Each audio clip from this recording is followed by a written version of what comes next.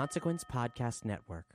This episode brought to you by the following patrons: Eddie, Karoon, Ori, Isaac, Sasha, Kate, Tristam, Dave, Brandon, Matthew, Adrenaline Shots, Dylan, and Chris. And Chris and all the patrons want you to know that you are a valued member of this awesome, loving, giving Horror Virgin family. And if you want to catch up with what's going on in their separate shoutouts and the Patreonicals, stay tuned at the end of the episode to hear what happens next. You guys, I found the secret ingredient to my barbecue sauce. Oh my God.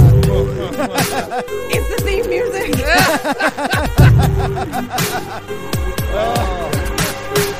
Okay, so I have serious concerns as to how she is shooting that gun.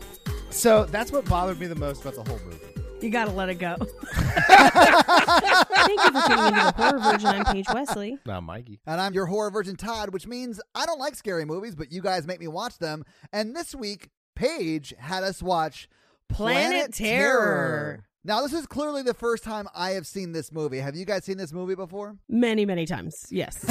Mikey, I think this was your first time, though, you said, right? I guess Grindhouse fell through the cracks for me. Interesting. So what did you think about it, Mikey, when you saw it? I thought it was silly fun. It was just really silly. Like, it's just really silly. And I like really silly. When I was watching this, I was like, oh, this is straight up a Mikey movie. Yeah. The reel that's missing is all the character development part. And that's what I Yes. like the most.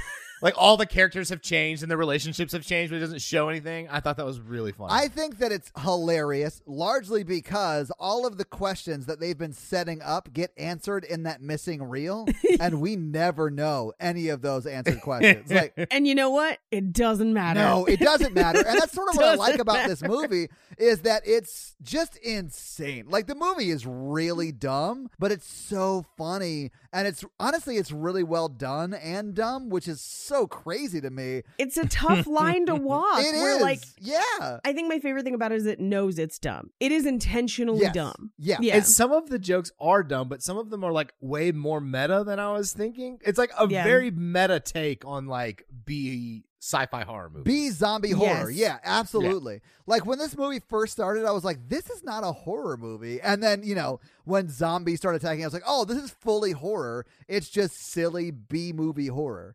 Now, having watched Return of the Living Dead, which I had not seen but reminded me heavily of this film, did you Yeah. see a lot of the similarities between Yeah. them? Yeah, but Planet Yeah. Terror is much better made than Return of the Living Dead. Yeah, it's almost made too well to be what it's trying to be. Yeah. Yes. I agree Yeah. completely. And I do think that you get some of that, and I'm only going to say, I'm assuming is the Grindhouse feel, because I've never seen a Grindhouse movie. Like, this is my only experience with that. So I have no context for it, but it felt very true to what they were trying to convey there, right? It does. That is one of the criticisms of this movie, is that it's too good for what it's doing, and that Death Proof is a little more accurate. That just means Death Proof is not as good of a movie, and that makes sense to me. I find that Death Proof is not as rewatchable. I feel like okay. it is very accurate to the time period, but I find that Planet Terror, like, I will turn on Planet Terror every once in a while just for a laugh. Yeah. Like, I find it endlessly rewatchable. I find new stuff every time I watch it. I think it's just a great time. But part of the reason I'm going to go over some of the fake trailers in Death Proof is because I think we need an understanding of how this was originally presented and how it was intended to be viewed originally. Right. Well, let's just go ahead and get into that breakdown of a quick overview, right, of Death Proof and the trailers. Yeah. Very quick overview. So, very quick overview on Death Proof, which would have screened in tandem with Planet Terror. They were screened in the United States and in most of Canada as one 5.5 hour long film marathon. And that's how you had to get tickets to it. If I had to sit through Death Proof to see this, I would not have seen this or the second half of Death Proof. Right. It's not that bad. It is a little bit of a slog, but basically what happens in Death Proof is we follow three friends, one of whom is a prominent DJ named Jungle Julia, played by Sydney Tamila Poitier, daughter of Sidney Poitier. Wait, really? Yes. Awesome. Okay. They go out for drinks together. In the bar, they run into an old friend from high school, but also stuntman Mike, played by Kurt Russell. He drives a 1971 Chevy Nova that he claims is death proof, but only on the driver's side. And he uses this car to kill Rose McGowan, who plays their friend from high school. There's a lot of shared cast between the films. Okay. Pretty great. He uses that car to kill Rose McGowan before deliberately crashing it into the three girls' car, killing all of them in the crash. Over a year later, now driving a 1969 Dodge Charger, stuntman Mike hunts another group of women with the intent of killing them with his new death-proof car. However, these girls are stunt women, and they are driving a 1970 Dodge Challenger, the car specifically used in 1971's Vanishing Point. They beat stuntman Mike in a race with Zoe Bell strapped to the hood of the car. What? Mad Max style. Awesome. Yeah, and he tries to kill him. They hunt him down and kick him to death. The film is modeled after Faster Pussycat Kill Kill, a very, very famous Grindhouse film. Okay. That's death proof. Okay. That's what you've Okay. missed. So that would have been shown in tandem with this.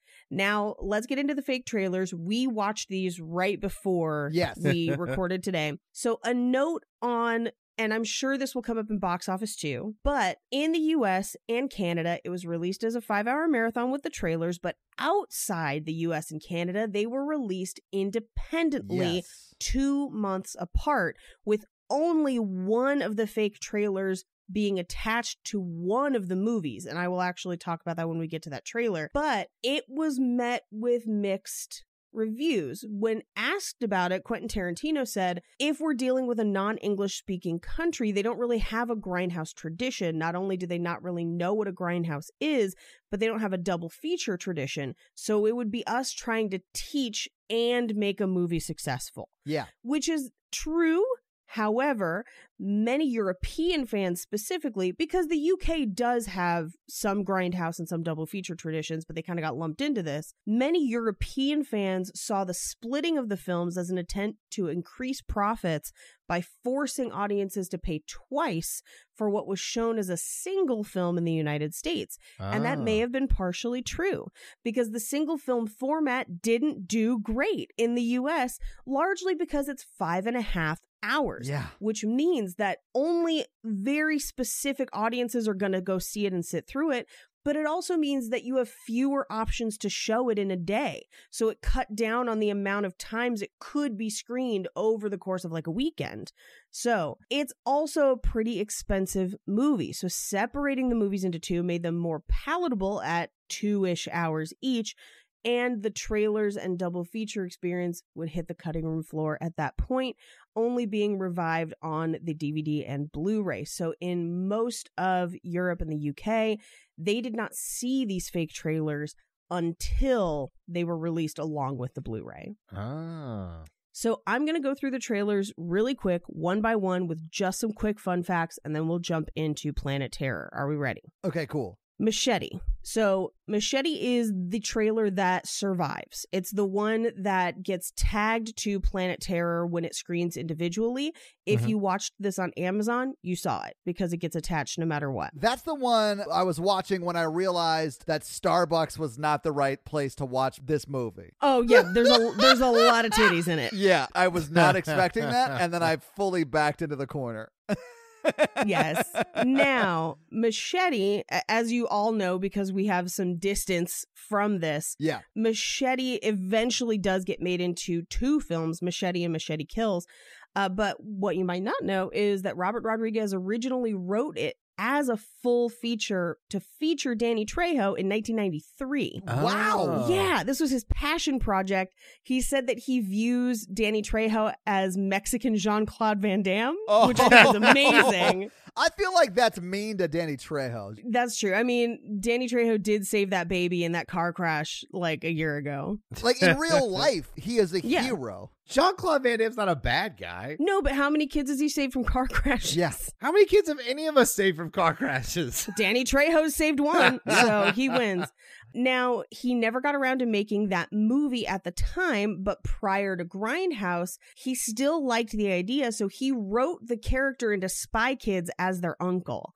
So when Grindhouse came around, originally he and Quentin were going to make all the fake trailers themselves, and he figured Machete was perfect for the fake trailers, and it became the most popular. It took him a year to film it. He filmed Danny Trejo's scenes, Then they filmed Planet Terror, and then he came back and filmed with Cheech Marin a year later. Really? So this is like a year in the making for this trailer. That is crazy. But what this trailer does do is it gives him the chance to make Machete in 2010 and Machete Kills in 2013. Awesome. That is the backstory behind Machete. Yeah. Werewolf Women of the SS.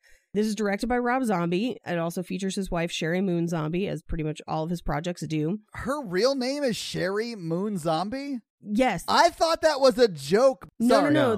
It's Rob Zombie's wife, Sherry Moon Zombie. Yeah, we haven't done a lot of Rob Zombie horror, Todd, but she's in all of them. I fully thought that was a joke for the trailer. No, and I don't think Jen would have been a fan of Rob Zombie films. I'm not a huge fan. It's hit or miss for people. They're very gory. They can be very, very dark. Some people love them. Some people hate them. And he's only got like 3 or 4 films. Yeah. So it doesn't surprise me that you guys haven't gotten to them. But this is his trailer. It does feature his wife. And it is based on real Grindhouse films, specifically Ilsa She-Wolf of the SS, which is a real Grindhouse film, Fraulein Devil, and Love Camp Number 7. And he's been quoted saying about this movie, I was getting very conceptual in my own mind. A lot of these times, these movies would be made with like, well, we've got a whole bunch of Nazi costumes, but we've got this Chinese set too. Let's put them together. So they just start jamming things in there. So I took that approach, which is why you've got Fu Manchu at the end of that trailer. Nicolas Cage as Fu Manchu. Oscar winner Nicolas Cage. Oscar winner Nicolas Cage as Fu guys. Manchu. Yeah. Yeah, everyone in that trailer uses their real name. Like it's Udo Kier and Sherry Moon Zombie and Nick Cage. That's all those real people's names. The next trailer is Don't. This was directed by Edgar Wright. That makes sense because this is the funniest one. It is the funniest one. It's got the most jump cuts. It's I feel like these trailers totally exemplify the people who made them. Yeah, like I can see when that. you find out who made each one, you're like, absolutely. It's meant to resemble a Hammer House of Horror film. And we haven't done too many Hammer films on Horror Virgin. I think we've only done one, which was The Woman in Black, right? Yeah, and I think we should remedy that because Hammer's got some bangers. Okay. I mean, like, it'd be pretty fun. It features appearances from nearly every single person who has played a main or supporting role in the Cornetto trilogy or Spaced. There's like 20 people in this trailer. That's amazing. To get the look that he wanted, it was shot on vintage lenses on film, and during editing, they scrubbed the film with steel wool and dragged it around the parking lot to make it look like it had been run through a projector badly for many, many years. I mean, it does have that look, as does most of Planet Terror. This is true. They did it for Death Proof and Planet Terror, and we'll find out when we talk about the very next trailer a little bit of why. Oh, okay. So the title Don't is actually meant as an in-joke about how American cinema would rename UK horror films, or really any films that came from overseas. Often horror films would be sent here and renamed something shorter and snazzier. But additionally, if you notice, the actual trailer itself has no dialogue from any of the actors, only screams. Yeah, it's all VO. It's all VO. And this is also something that American cinemas used to do, where they would recut trailers with an American narrator so that audiences wouldn't know it was a British film before they came to see it. So those are like specific things in that trailer that he did to make it look like the trailers that we would have had for funny. 70s horror films. It's pretty funny. The next one is Thanksgiving. This trailer is directed by Eli Roth. Again, it's very obvious if you watch the trailer. And it is based on holiday horror films like Halloween, Silent Night, Deadly Night, and April Fool's Day. And the graphic design for the trailer is actually based on a Mad Magazine slasher parody called Arbor Day. So it's like modeled after specific ones. And if the soundtrack sounds familiar, it's because they sampled the score from Creepshow. This trailer alone almost earned Grindhouse an NC-17 rating. Yeah, it's pretty graphic. It's pretty graphic. Yeah. Eli Roth is like, it's not that bad. It's just because it's a trailer. So you've got all of the like really rough stuff all cut together at once. Right. And so he had to plead his case to the ratings board in order to earn the R rating that the movie has. He was forced to re-edit the trailer and add additional distressing to the film to cover parts of the gore. So in this trailer, there's a couple shots where you see what would be a very, very, very graphic shot, and then suddenly there's an error on the film that covers it. Yeah. That's intentional. That was placed there specifically to gain an R rating. Oh my God. And finally, we have Hobo with a Shotgun. Hobo with a Shotgun was only featured on select screenings in Canada. Most Americans did not see this trailer until it made its way onto the Blu-ray or on YouTube, and it was made by Canadian filmmakers Jason Eisner, John Davies, and Rob Corderell, and they won a trailers contest at South by Southwest hosted by Robert Rodriguez, which is why they were able to get their trailer screened along with Grindhouse. And they, along with Machete, have the distinction of having their trailers made into full-length films, because Hobo with a Shotgun was made into a feature film in 2010 starring Rutger Hauer. It's good. I've seen it. Have you seen it? Rutger Hauer would make it amazing. I was like thinking about that. I was like, I bet that's great. So that is what we have for our fake trailers. When I saw this in theaters, I saw it with everything at Quentin Tarantino's theater, and it is a slog. It's a long, long one to watch. Yeah, that would have been hard for me to sit through with my ADHD. Right. Like, Yeah, they still do it every once in a while. Like, if you want to see them together, the New Bev shows them pretty frequently, and a lot of art housey theaters around the country will show them. But usually I find that people that like Grindhouse fall in one camp or the other. They're either a Death Proof person or a Planet Terror person. Neither is wrong or right. I would say personal opinion, and it depends on what you like about Grindhouse films, I think determines where you end up. that's fair. Are we ready to get into the actual movie? Yeah. Let's get into the actual movie, Planet Terror. Yeah, let's do it. Planet Terror. So we open with an amazing soundtrack and with Rose McGowan go-go dancing. Fun fact, she and Robert Rodriguez were dating at the time. Really? Okay. Yeah, they are not now, but at the time they were dating. And she ends up licking the mirror. It's kind of a cool montage of shots. Not when you're at Starbucks with people in line like that can see your laptop. This is not a fun moment. So she lies back against the pole and kind of against the mirror and starts crying. And they've timed the music so that as her mouth opens as she's crying, the horns for the end of the song play. So it looks like they're coming out of her mouth. Yes. It's so I noticed crazy. that. I was like, why is she full on open mouth crying? And then I hear the horn sound and I was like, oh, that's weird. And this is the credits, by the way. This is like, we're 10 seconds into this movie, and this movie's like, by the way, it's about to be a fucking weird one. Yeah. Like, get ready. But this is when she goes backstage at Skip's Go-Go-a-thon or whatever the place is called. Go-Go Emporium. But she walks back there and there are two women making out. Just whatever. They're just making out back there. And then Skip comes up and he's like, if you're going to make out on stage. If you're gonna do that shit, do it on stage. Sexy as hell. Yeah. There is so much sexual harassment in this scene. That like Yes. you would be hard pressed to name all of it. But yeah, so and then he comes up to Cherry, who is Rose McGowan's character, and he basically says, how many times I told you, got to stop crying all that shit. Go dance is go, not cry. And he's not even listening to her answer his question. He's just like motoring through it. And she says, I'm quitting. And he says, you say that once a week. And she says, I mean it this time. And she takes down a sign off the mirror that says, girls leaving early must check out with their finger in a bye-bye slip. Basically meaning like, if you're leaving early, you're fired. Yeah. So she flips him off and says, here's my finger, and then takes a wad of cash out of his hand and says, and here's my bye-bye slip. And she walks out of the Go-Go Emporium. I did think it was interesting knowing what I knew about this film already because I'd seen trailers and stuff for it, you know, with the gun leg and stuff. When she's explaining to him that she's quitting, she is zipping up the boot on the leg that is about to be a gun. Yeah. And says, I need a dramatic change in my life as she's zipping that up. And I was like, it's intentional. Oh, I'm sure it's intentional. I'm sure everything's intentional in this. But I thought that was hilarious. But yeah, you're right. She quits. She takes the wad of cash and she just walks out of there. Yeah, and she's just walking down the road. There's kind of an eerie fog. It's a dark night.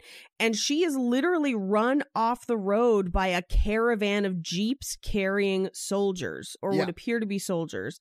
She falls over into some trash cans and injures her leg. Basically, she has like chunks of glass stuck in her leg. Oh, we don't see that till later, but I was like, what was in her leg? How did that get there? Oh, this is it. Yeah. Yeah, I didn't realize that she then, after getting that injury, walked all the way to the bone shack. Yeah. When I get like a 4-inch piece of glass in my leg, what I'll do is walk 3 miles. I know. I thought that was before I insane. take it out. So in heels too. That would have been so painful. So we cut to a shot of the sign next to where she fell, which says military base 2 miles. Yeah. We cut to the military base, and Abby gets out of the Jeep to talk to the group at the base. As he's talking to them, the camera kind of pans over to a cage where something or someone has escaped. And he basically starts berating the group that's there because they, quote, lost his specimens. This whole scene is bonkers to me. Yes. Because Abby goes from being like this super aggressive, like literally cutting someone's balls off guy, to then being that guy he just sort of assaulted when Bruce Willis gets there. Like this whole scene is nuts. And then it's not like a up and up military base, right? No. No, so what we do find out later is this is an old abandoned military base. So he's been using it to hide the stuff that we will find out later he is selling to Bruce Willis and his men. Yeah. When they kind of take over the base. But he tells this guy that, you know, they've arrived. There's already a group there. He tells him, I don't trust you anymore. And you know the rules. I want your balls. And he keeps a jar of people's balls. Oh, I thought those were rats. Those are testicles? Those are testicles. I thought those were test subject rats. Those are testicles. Those are testicles. What? Yeah, I want your balls. And he says, I'm quite attached to them. And he says, well, I was really attached to my specimens. And so a man from his team walks over with what I can only describe as ball-cutting scissors and removes that man's testicles. He steps on it and then he basically says, pick this up, please, and adds it to the jar. Like, he, keeps them. Oh, my God. And thankfully, after they shoot that guy, because otherwise he would have bled out. He would have died of blood loss and shock, but they shoot him. As he's doing so, we hear a beeping noise as all of the soldiers that arrived with Abby look at tanks that they're carrying, almost kind of like a duffel bag, and all of their tanks turn red. They're all connected to gas masks, so they have something that they're inhaling. We don't really know much about it yet. The lead soldier gets out of the Jeep and walks forward. He takes his mask off, and it's Bruce Willis. And he says, where's the shit? And Abby says, it's right here. The deal is still good. And he says, you held out on me, and now I want all of it. They end up getting into a firefight, shooting everybody. He falls in his pile of balls from the jar. So it's so gross now that I know it's testicles. There's some on his face. Yeah. Bruce Willis's skin starts to bubble. Yeah. And Abby shoots the tanks, and Bruce Willis says, where's the shit? He says, everywhere. Yeah. The green, very, very similar to Return of the Living Dead, green fog, smoke, gas escapes into the air. For people who are not part of the military group that's arrived, walking through that gas melts their faces off. But the soldiers walk into the cloud and inhale deeply. Yeah. Abby runs to a nearby Jeep and drives off away from the clouds of the gas, but an infected person climbs on top of the Jeep as he drives off. We cut to a parking lot at the Bone Shack, a barbecue restaurant, where an overheating car pulls into the parking lot. A woman gets out. It's Fergie of the Black Eyed Peas. I was about to say, it's not just a woman, it's freaking Fergie right here. It's Fergie Ferg, me love you long time. So she argues that it's just overheating and that she needs to get to town, so she's trying to put water in the radiator. Yeah, she seems to know a lot about cars. Yeah, she's got a stripped radiator cap. It leaks when it heats up. Cherry walks past her up into the barbecue restaurant with that huge gash in her leg. Yeah. JT comes down from the restaurant and hands Fergie a gallon of spring water that he bottles from the dam in milk gallons. Yeah. He offers her basically hey, do you want to stay and have some of the best barbecue in Texas? And she says, I gotta go. And he says, saving lives, are you? And she says, now, how did you know that? And gets in the car. And as she drives off, he says, Now that's a rump roast. yeah. There's a lot of that in this movie. Yeah, I was like, okay, that's what this is going to be about. The whole time. Yeah. Uh-huh. The whole movie, yeah. The whole movie. From there, we cut to a house where an alarm clock goes off at 8 p.m. Yeah. This confused me completely because I was like, it's at night, right? Like, why? What's going on? Yeah, it's at night. They're working the swing shift is Yeah. what it is. But they made the kid have the same sleep schedule? That I don't know. We don't find out much about it, but it sounds like it, although they have the kid supposedly going to bed at 10. So I would imagine the kid's been up all day with someone. Okay. Yeah. So the woman, we don't know her name yet, but she opens the curtains to reveal the moon with a green tinge. And she says, it's a beautiful night. Yeah. We cut to her in the kitchen. Because Josh Brolin just goes, coffee, as he gets up. It's insane. We cut to the kitchen where she's on the phone with somebody. We don't know who. But she says, Yeah. I couldn't get work off. You only have to stay till 10. A friend will be here to pick up Tony, who is their son, who's sitting eating breakfast. Yeah. I think it's cereal, but yeah. I think it is That's why I cereal. was like so confused the whole time. Yeah. She tells the person on the phone, be sure when my friend gets here to give him the suitcase under your bed. As Tony's playing with the toys, he says, I'm gonna eat your brains and gain your knowledge. Yes, it's weird and almost sing-songy the way he delivers it. He exactly like I just did it. Yeah. I'm gonna eat your brains and gain your knowledge. And it cracks me up every time. She hands Josh Brolin a coffee, and Josh Brolin sits next to Tony and says, say a prayer for Dada tonight. No dead bodies for Dada tonight. That's a weird thing to make your son say, who's like that young. Yeah. Did you also notice the cereal he was eating? No. They're shark-shaped cereals. It's Great White Bites. It just Wow. like you kind of catch it off the side in the frame, and it makes me laugh every time. That's hilarious. So the mom hangs up her phone and says the babysitter's on her way, and Josh Brolin turns to Tony and says, do you believe her? And Tony says, no. And he says, I don't either. What? We don't have a ton of context for that necessarily, except that when she was on the phone, she seems to be kind of hiding from Josh Brolin a little bit. It's a little whispered. Things seem very Yeah. weird in this house. They don't have a Yeah. great marital relationship. We're going to find out. Yeah. So we cut back to the bathroom at the Bone Shack where Cherry is cleaning her leg wound. And this is how we know it's glass, because she's pulling shards of glass out and tossing them into the toilet. Yeah. I think what's sad about this is that it definitely doesn't seem like the first time she's done this. No. Cherry's a badass, man. Cherry is a badass. We see a tow truck pull up into the barbecue place parking lot. It says Ray's Wreckage on the side. Yeah. This scene and some of the other scenes in this movie, although there is kind of a blend, the score is very, very reminiscent of John Carpenter scores. It sounds a lot like it. You can even kind of hear it in some of the scenes. It's pretty interesting. So Ray walks out of the tow truck and up into the barbecue restaurant where a dog is eating at the counter. I loved that. The dog is fully seated at the counter eating barbecue. Eating barbecue. And if that dog had telepathically spoken to somebody, I'd have been like, that makes sense in this movie. True. Yeah.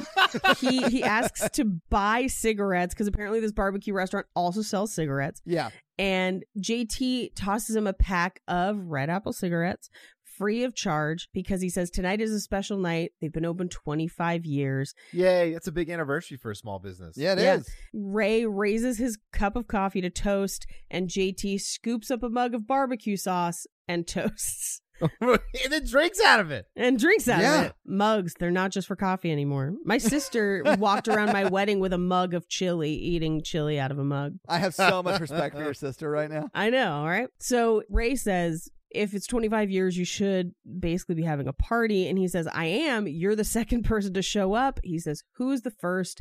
And he motions to Cherry, seated in a booth in the back of the restaurant. Yeah. Ray stands up, walks over to Cherry's table, and addresses her as Palomita. Palomita, which means little dove. I looked it up. Yeah, mm-hmm. I'm glad you looked that up because I was like, what does that mean? He has a tattoo of a dove as well that we see later in when I think the police are booking him. But he also has like a tattoo of a liger on his chest. So Oh, he's got so many tattoos. Like, I know, like he's got a lot of tattoos. Yeah, but the dove means a lot. You know what I I'm just saying? wanted to meet the woman that's named Liger or whatever. He has a tattoo for every woman he's in love with. That was his mom. Oh, I'm out. I don't want to pull on the thread too much. her name was Carol Baskin. And together they killed her husband. He never misses. He calls her Palomita. She says, I don't go by that anymore because it's the name you gave me. Yes. He asks her, did you ever become that fancy doctor? And she says, nope. And he says, I thought you would. You talked about it enough. And she says, that's the problem with goals. They become the thing that you are trying to do while you're doing the real thing. Basically, yeah, while you're like, doing the other things. Yeah. He says, that's my jacket. I looked for it for 2 weeks. And she said, well, you didn't look for me. And he says, well, the jacket belonged to me. You didn't. Yeah. Which is, this movie is insane, but there are a lot of points where he, as a character specifically, is like, you're your own person and you're strong and that's why I love you. And Yeah. I kind of love it. Yeah. It's also a really nice jacket. It is a really nice jacket. I'd have looked for 2 weeks for that jacket. Yep. Especially if I had an $8 engagement ring stashed in a pocket. That's much later, but yes. Yeah. It does look like something he got out of a quarter machine. Yeah. So he asks her what she's going to do next. She says she's going to be a stand-up comedian. And he says, you're not funny. And she's like, well, everyone said I did. And so I booked shows in town. And then she says, that's the difference between being frank and being a dick. It's good to see you again. And he says, what do you go by now? She says, Cherry Darling. And he says, well, it sounds like a stripper. And she's like, no, it's a go-go dancer. There's a difference. And he says, you'll always be Palomita to me. And then she asks him for a ride. And then he says, I'll give you a ride. I just love how his voice immediately gets raspier at the end of it. I'll give you a ride. Where's the thing? He goes like full Batman towards the end. Yeah. So we cut to the hospital where the couple that just woke up at 8 p.m. With Tony, they arrive at work. As they arrive, The doctor couple side story is like so weird. And I think it's very weird. It drags down the rest of the movie. Oh, no, I sort of like it. I think Bobo Heather Graham does a great job in this role. Right. And even in this scene, it's like a really small thing, but when she walks in, she says, goodbye, Bill. And he says, don't you mean see you later? And she goes, sure.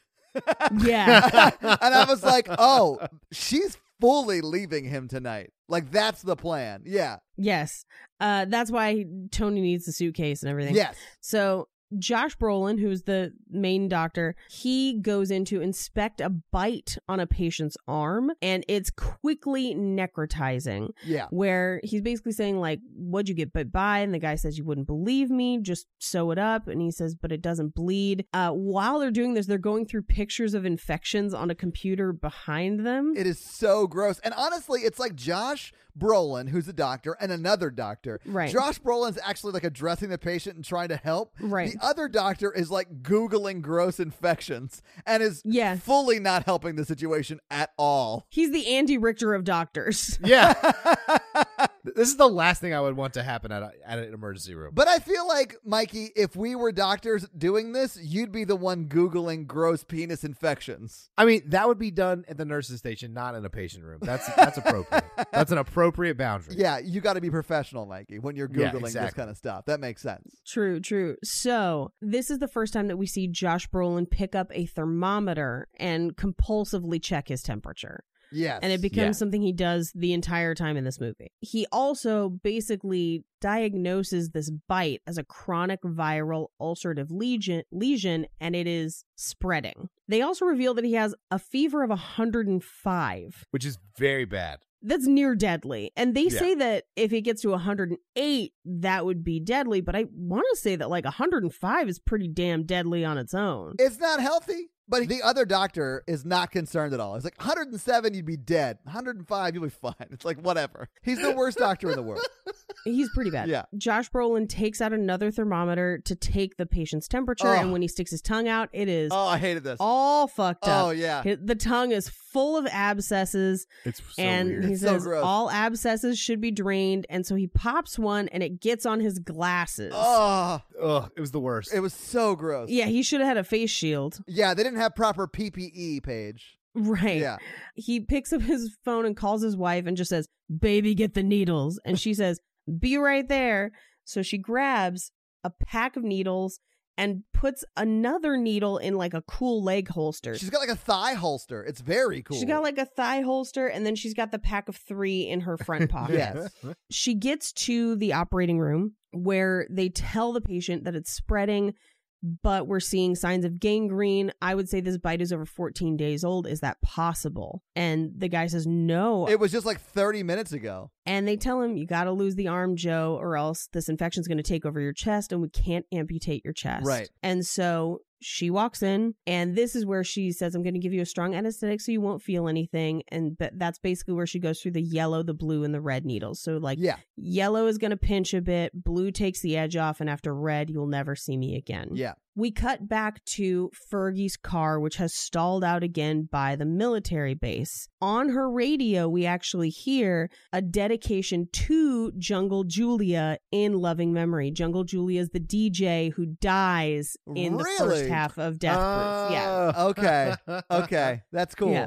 It's not the radiator this time. She doesn't know what has stalled the car out. She grabs a flashlight and walks down the road. She tries to flag down 3 different cars, but they all drive past her. And then she gets jumped by zombies. Yeah, the third time she gets eaten by zombies, Yeah. and they drag her off the road just as Ray and Cherry drive past. And Cherry remarks, "What is that?" Ray basically tells her, "Oh, it's just people picking up roadkill. Yeah. The eating of venison has risen 30%. Yeah, it's 60% so of that funny. is roadkill." And he goes into this like mini lecture of like, when you're driving 70 and there's a deer, you can't swerve. You just got to pick them off, push them away from you. Yeah. As he's saying this, he swerves and rolls the truck, and they settle. The truck settles. They're both okay. And she says, "I thought you said you shouldn't fucking swerve."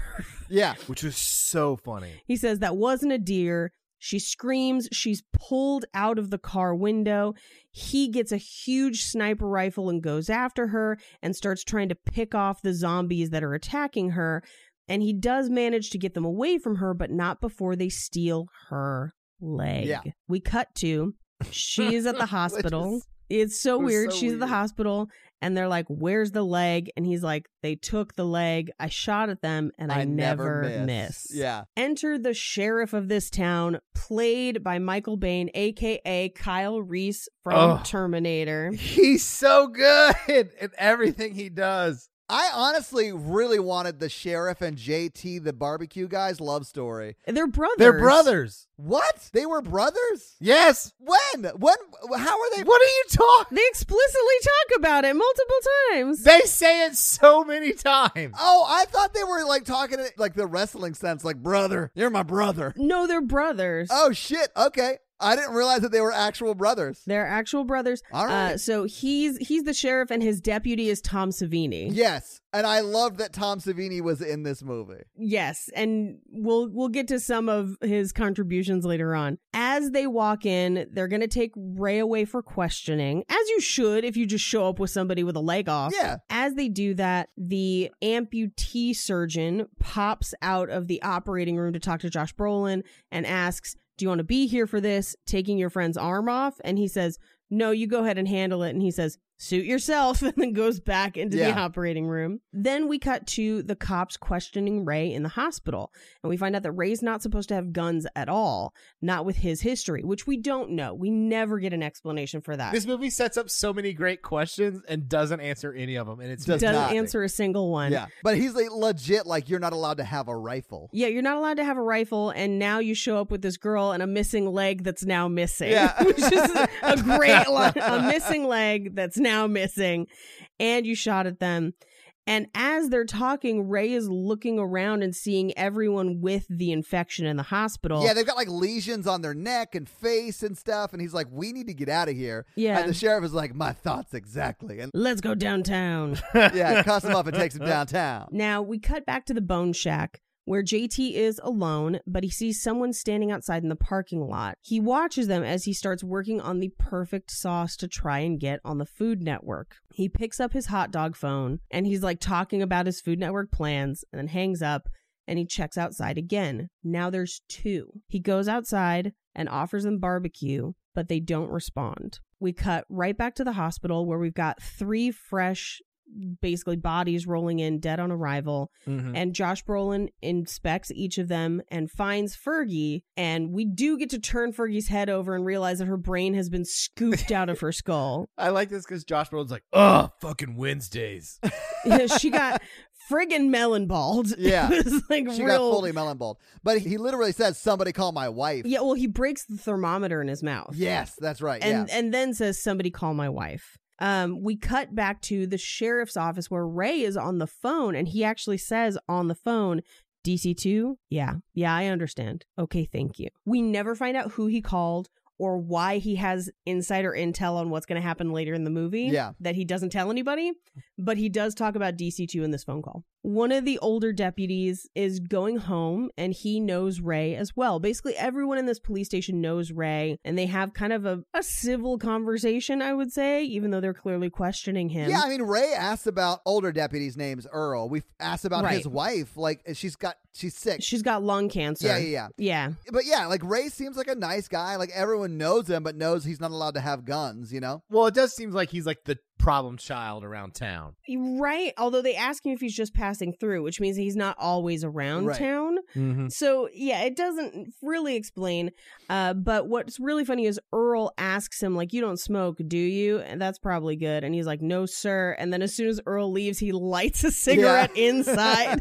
So Kyle Reese, Michael Biehn, turns to him and says, we're going to start with when you first started carrying this gun, and we'll move up to when you met Cherry. We cut to Cherry waking up in the hospital. She finds her leg gone with the stump fitted for a prosthetic, and she almost gets sick because it's a lot to take in. She is clearly overwhelmed and very upset. I honestly think she handles it pretty well. Yeah, there's no one there to be like, hey, I realize that this might be jarring, but your leg is gone. JT calls the sheriff, and the sheriff says, you know, how's it going over there? And he said it'd be nice if the landlord didn't raise the rent all the time, which we find out later the sheriff is his landlord. See, that's why I didn't think they were brothers. Why would you do that to your brother? That's shitty. Because he wants his barbecue recipe. Well, and you can't live a place for free if you own it.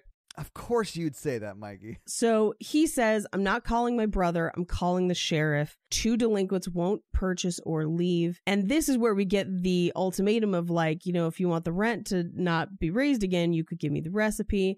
And he says, literally, I could die in your arms and I wouldn't tell you. Literally, it is Chekhov's barbecue recipe at this point. It is Chekhov's barbecue recipe. Now, we cut back to the hospital, where Josh Brolin shows his wife, Fergie, with her scooped out brain. Yes. And then basically he takes Fergie's phone out of her pocket and leads his wife to a private office where he basically interrogates her. And he is like, did you know she was back in town? No. What happened to her? I don't know. I thought you stopped seeing each other. We did. And he's like, well, yeah, now that she's dead. And his wife's kind of backpedaling like, well, we haven't talked in a while, but you've written each other here and there. And he tries to take her phone to compare the messages, and she won't give him the phone. So he takes some of her needles and stabs her in the hand with her own needles. Yeah. Over and over again. It was rough. Over and over again until she loosens her grip and drops the phone. And he compares the messages, basically confirming that she was leaving him either for Fergie or just with Fergie. Either way. Yeah, it's never really explained right. whether they were like lovers or she's just like a good close friend who was helping her out. I do think there are some indications later in the film that would suggest they were lovers. I got that vibe too, but I don't think it ever explains it, right? Right. I mean, in this scene, he does says, I think you've stopped seeing each other, which would imply lovers as well. Yeah. But she basically says, I didn't want to hurt you. And he says, but you did.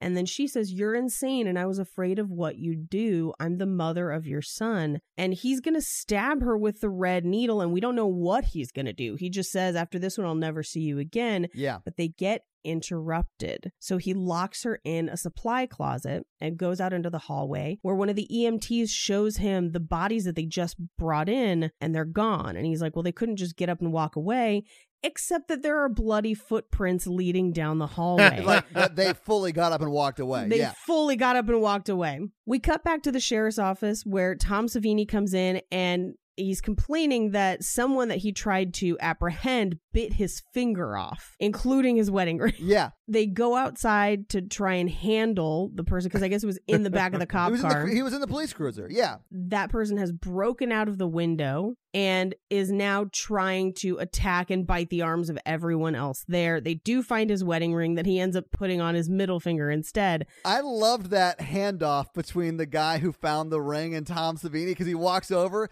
and it's like this really long shot of him like walking up and Tom seeing it and then reaching out and Tom reaching out, and then the zombie bites his arm off. Right. And then instead of helping, Tom goes to get the wedding ring and then he tries to put it on his stub finger, and then he puts it on his middle finger because it wouldn't stay on his stub finger. I thought that was real funny. It was great. But now there's multiple people there, multiple infected people. Oh, yeah. They're surrounded by zombies. Yes. And the sheriff asks Ray, do you think one of these could be your leg snatcher?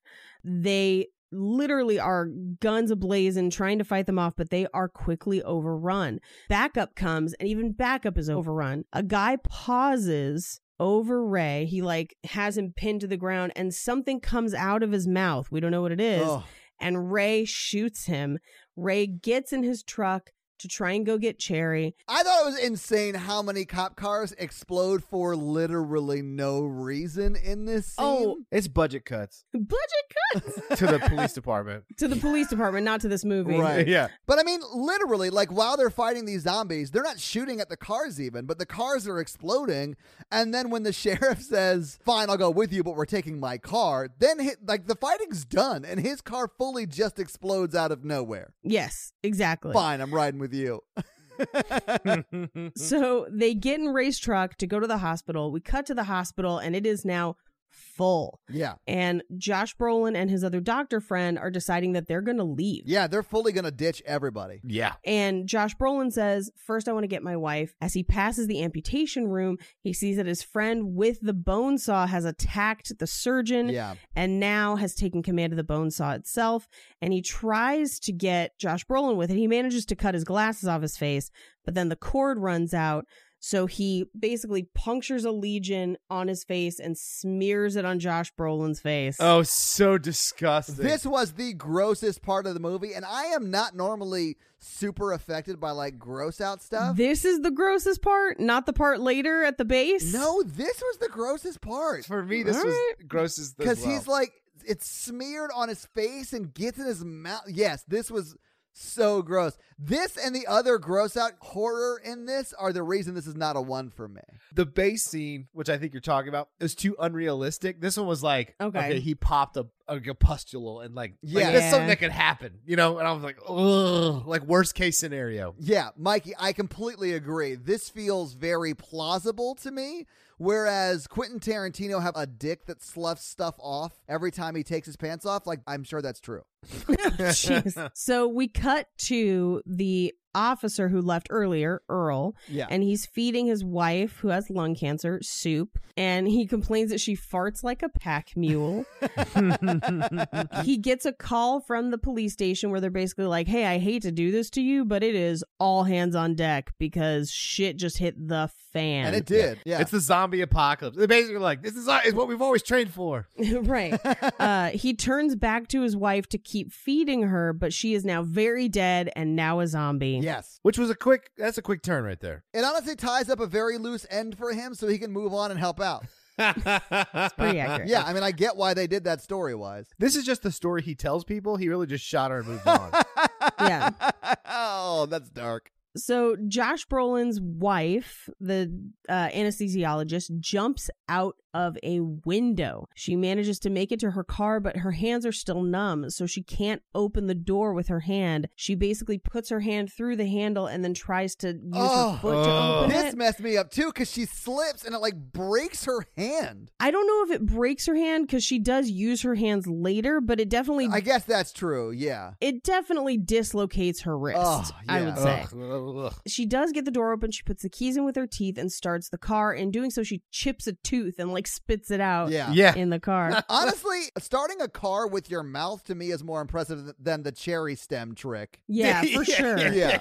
And she ends up using, she has like, Well, I don't know. I've never practiced the starting the car with the mouth. true. Wait, so you practiced the cherries? I know the cherry stem thing is hard because I've tried it. Mhm. What if turning a car on with your mouth is easy? Maybe. It does not seem like it would be easy. I mean, mine would. I have a push button start, but like, So she uses her watch. She like expands her watch band to loop it around the shifter to basically get the car into drive. yes. And drives off hitting everyone because she can't really steer. Meanwhile, as she drives off, Ray's truck arrives at the hospital. So did she know that they were zombies at that point, or did she just hit a bunch of people, she thought? No, I think she's just trying to get away at that point. Yeah, I think she's just trying to get away. She was locked in that storage closet thing Well, yeah. But when the shit really hit the fan. So she may not know they're zombies yet. She may not. I feel like she figures it out Oh, yeah. pretty fast. Yeah. God didn't kill those 4 people. So Ray's truck arrives at the hospital. He asks the sheriff to give him a gun, and the sheriff says no. So he reaches into one of his glove compartments and takes out butterfly knives instead, which he just like has. Tom Savini shoots randomly. Well, it shoots randomly and kills someone who's not infected, who literally is like holding one of those like IV bags in like a hospital gown and is going, "Help me!" And It was Tom so shoots funny. him. Yeah, And then he's like, Uh, oh, nuts. yeah. What's even funnier is the very next scene where Ray comes into the hospital and he puts on gloves, but he does it next to 2 zombies literally eating and tearing a person apart. He's just like, gonna get these gloves. Well, I think it's because Ray knows what's going on and doesn't want to get infected. Yeah, and I think that's from the phone call before. I don't Yes. think that's telegraphed really well, but I think that's where it's from. I also think Ray's a freaking ninja with these knives, man, because he is running Yeah. around the hospital, Yeah. like jumping off of walls, stabbing them. Like, it's insane. Well, this is where we find out that Ray is like A badass. ex-military special forces. We kinda don't deal. know what he is. We just know that he's El Ray. Yeah. But we find that out later. So he basically massacres a whole hallway of zombies while also dodging blood spray, which I think is really kind of Yes. Yeah, it like was he's really the cool. only one who tries to do it. Well, he's the only one that knows to do it, I think, at this point, because he knows what's going Yeah. on, whereas no one else does. No one else does. He sees Cherry's boot. He gets to her room. She's hiding under a sheet and she can't walk and she's crying about it. Oh, my God. And then she says, I was going to be a stand-up comedian, which shouldn't is be really as funny as it is, Yeah. but it kind of is. I thought his response to this was wild. Wildly offensive, Yeah. yes. That is a very 2007 response where now we're like, oh, you can't. Mm-mm. Yeah. Because what he says is some of the best jokes are about cripples. That's something you probably shouldn't say. And I was like, oh God, Ray, careful now. But then Yeah. Cherry continues like crying and saying, I have no leg. And Ray, who is fed up with this, just breaks a leg off of a chair and slams it into her stump and says, now you have a leg. Yeah, it's the table leg. He like snaps the table and the table collapses, which like, I don't know what kind of weird prop table this was that he could just snatch a leg off of it, but he does and then shoves it on the stump. Basically, this allows her to at least kind of move through the hospital with him, Yeah. even if it's not super graceful. They make it outside. They hop in the trunk. He thinks that the cops have found another car or another way out, so he doesn't wait for them. She has to run and then jump to make it on the truck because he's literally pulling away without her. Well, she can't open the door. She has trouble opening the door, but probably because that truck has sustained body damage when it rolled because Ray can't drive for shit. I also That's think that true. he's doing kind of a weird tough love thing with her, which is probably why they broke up. This is why I always open the door for Natalie, because I just don't want to deal with it. I'm just going to open it, let her in, then I'll start the car. It's fine. We call that enabling. Well, Well, I call it chivalry. So the truck drives off. We cut to the Josh Brolin and his wife's house Yeah. where his wife arrives home, and we meet for the first time the crazy babysitter twins. Yes. Yes. They are actual twins. This was their first movie role, and they've since become kind of famous outside the U.S. Wait, really? Yeah, really. They basically cuss her out, and they're like, your friend never showed up, and we got shit to do. And she says, then start doing it, and kicks them out of the house. Yes. And says, Tony, we're leaving. And Tony pauses to pick up his tarantula, his scorpion, and his turtle and put them all in one little terrarium before they get into the car. And she said, I told you can't bring them all. And he asks her about his pocket bike. She tells him it's in the trunk. As they're about to drive off in the car, the twins attack the car. With like rakes and shit. With like rakes and golf. I think one's a golf club. They are way aggressive and Very. cussing her out and climbing on the car. And But, you know, twins are always kind of weird. I don't know that that's true, Mikey. I mean, these ones specifically are the crazy babysitter twins. Yes. So now everyone convenes at JT's, where Michael Bain, the sheriff, dumps out something called the all or nothing box. I loved this part. And it's just full of badges. He legit deputizes everyone except for Ray. Yeah, everyone except for Ray. And he says something's wrong. JT always comes out to greet. So they're going to go up to the barbecue place, and he says, try not to shoot yourselves, don't shoot each other, and especially don't shoot me. Yeah, it's the 3 rules of being a cop. Foreshadowing, too. Oh, yeah, absolutely. They come up to the barbecue restaurant, and they find JT behind the counter with what looks like intestines splayed out of his torso. Oh, my God, yeah. But JT sits up, and it turns out that it's just sausage links. Well, and the dog is like eating them off of his stomach. Yes. And then Ray picks up one of the sausage links and starts eating it too. Yeah. Yeah, it's damn good barbecue, JT. Yeah. At this point, the sheriff announces that they need to gather supplies because they head out in 20. JT realizes that he's finally made the perfect barbecue sauce, and it turns out the secret ingredient was his blood. I want to point out that they only have 20 minutes before they have to leave, right? Yeah, right. All right. Now we can move on. But we need to focus on the fact that they only have 20 minutes. Oh, wait, is it really only 20 minutes? Yes. Yes. Yeah, it's not an overnight. It's not a couple hours. Right. It's 20 minutes. Let's not think about that, but put a pin in 20 minutes. We'll come back to it. So the anesthesiologist, Josh Brolin's wife, pulls up to her dad's house, or at least what we will find out is her dad's house, and honks. This part got real dark real quick, and I was not Very. expecting it. It was so terrible. I hated this. And you say as you're laughing. Yes. It's like the scene in Pulp Fiction where they accidentally shoot Marvin in the back seat. Yes. It is almost exactly like Ugh. that. So she pulls up to the house. She's honking, but no one's coming out. And so she turns to Tony and says, I want you to open the glove compartment for mommy. Take the gun and be careful. If anyone comes to the door that isn't me, shoot them. What if it's daddy? Especially if it's daddy. And she warns him not to Not to shoot himself. She warns him not to point the gun at his face. She says, be careful where you point it. You'll blow your own face off. She exits the car and walks towards the house when we hear a gunshot. She rushes back to the car. Tony has shot himself in the face. Oh my God. I could not believe they actually did that. It was almost too dark to fit with the rest of the movie. It was debated whether or not it would make it into the movie. I have some fun facts about it later. Okay, because I was like, oh, this kind of throws me off. Because it's like the movie stops for me right here. I'm like, well, the kid just shot himself accidentally, and it's real sad. Yeah, it's insane. Yeah. You're just like, she just said not to. Yeah. Like there is an element of it where you're just like, She oh, explicitly no. told him not to do that. Right. As she is trying to pull his body from the car and freaking out, obviously. Clearly, yeah. Yeah, Josh Brolin shows up, pulls out a clump of her hair, and he says, I'm gonna eat your brains and gain your knowledge. Which is so weird. It's so weird. She carries Tony's body up and bangs on the front door of the house. She's met by Earl holding an axe. We see that the entire house behind him is covered in blood. Yeah. And he says, I thought I told you I didn't want to see you anymore. And she just says, Daddy. So he lets her inside. So we cut back to the barbecue where JT says, if it's escape vehicles you want, I've got him. And he basically takes them to his collection of cars and motorcycles. He points one out where he says, I made Jesse James a plate of barbecue so good, he made me this chopper free of charge. Yeah. I thought that was insane. They're like, oh, I know how they got this in the movie. Right. Yeah. This scene sponsored definitely. by Jesse James Choppers or whatever the fuck Jesse it's James called. Choppers. He also has a convertible. Yes. So basically, JT can't drive when it's raining. Right, exactly. I used to ride a motorcycle in the rain, although it's not great. Doesn't sound fun. But this is where the sheriff pulls Ray aside and he just says, who are you? I mean, really?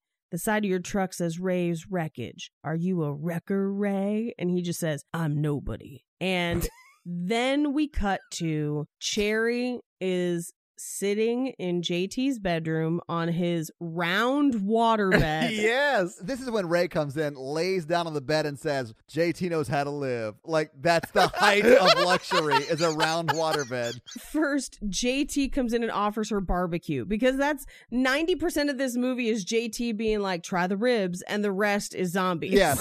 So, like, he comes in to offer her barbecue, and they have just a quick little exchange where he's like, you should be a comedian. And she's like, well, what about the leg? And he's like, that's hilarious. Which is like not what she was looking for, I think. But then Ray comes in and lays down on the waterbed. He does say JT knows how to live, and he asks her about her leg. She says that she still can't feel it because they knocked it out really bad. Yeah. They have a conversation where she, I think, says something like, it's so fucked up. And he just says, I like how you say fuck. And she says, fuck you. Yeah, she says that word a lot in this scene. Yeah. And he repeats the, like, that's my jacket. I looked for it for 2 weeks.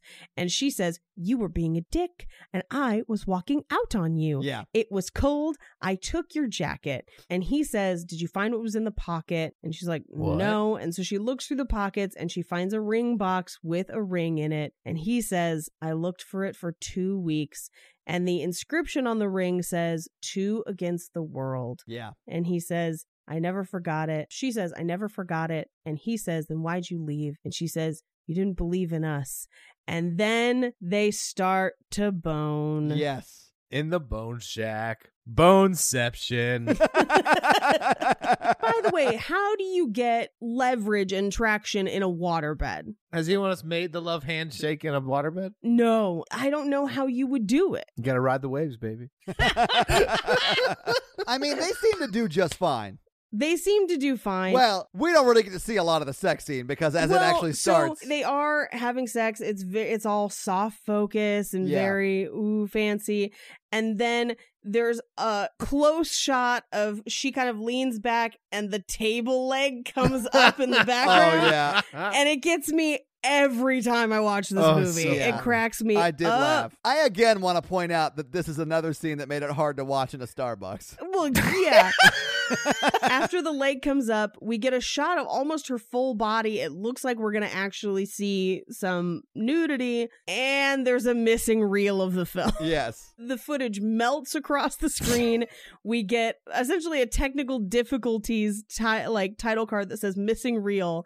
And when we come back to the film, the barbecue restaurant is on fire as zombies limp towards it. Everyone is in new outfits and has new guns. This is my favorite joke of the whole film. I think it is by Yes. far the best because everything has changed. Yes. We understand that Ray and Cherry are together now. Right. But the sheriff is like very respectful towards Ray now. And he's like, oh, I didn't realize you were who you were or whatever. If I would have known you were El Ray, we would have been brothers. Yeah. Who did you think it was? You just added the in front of his name.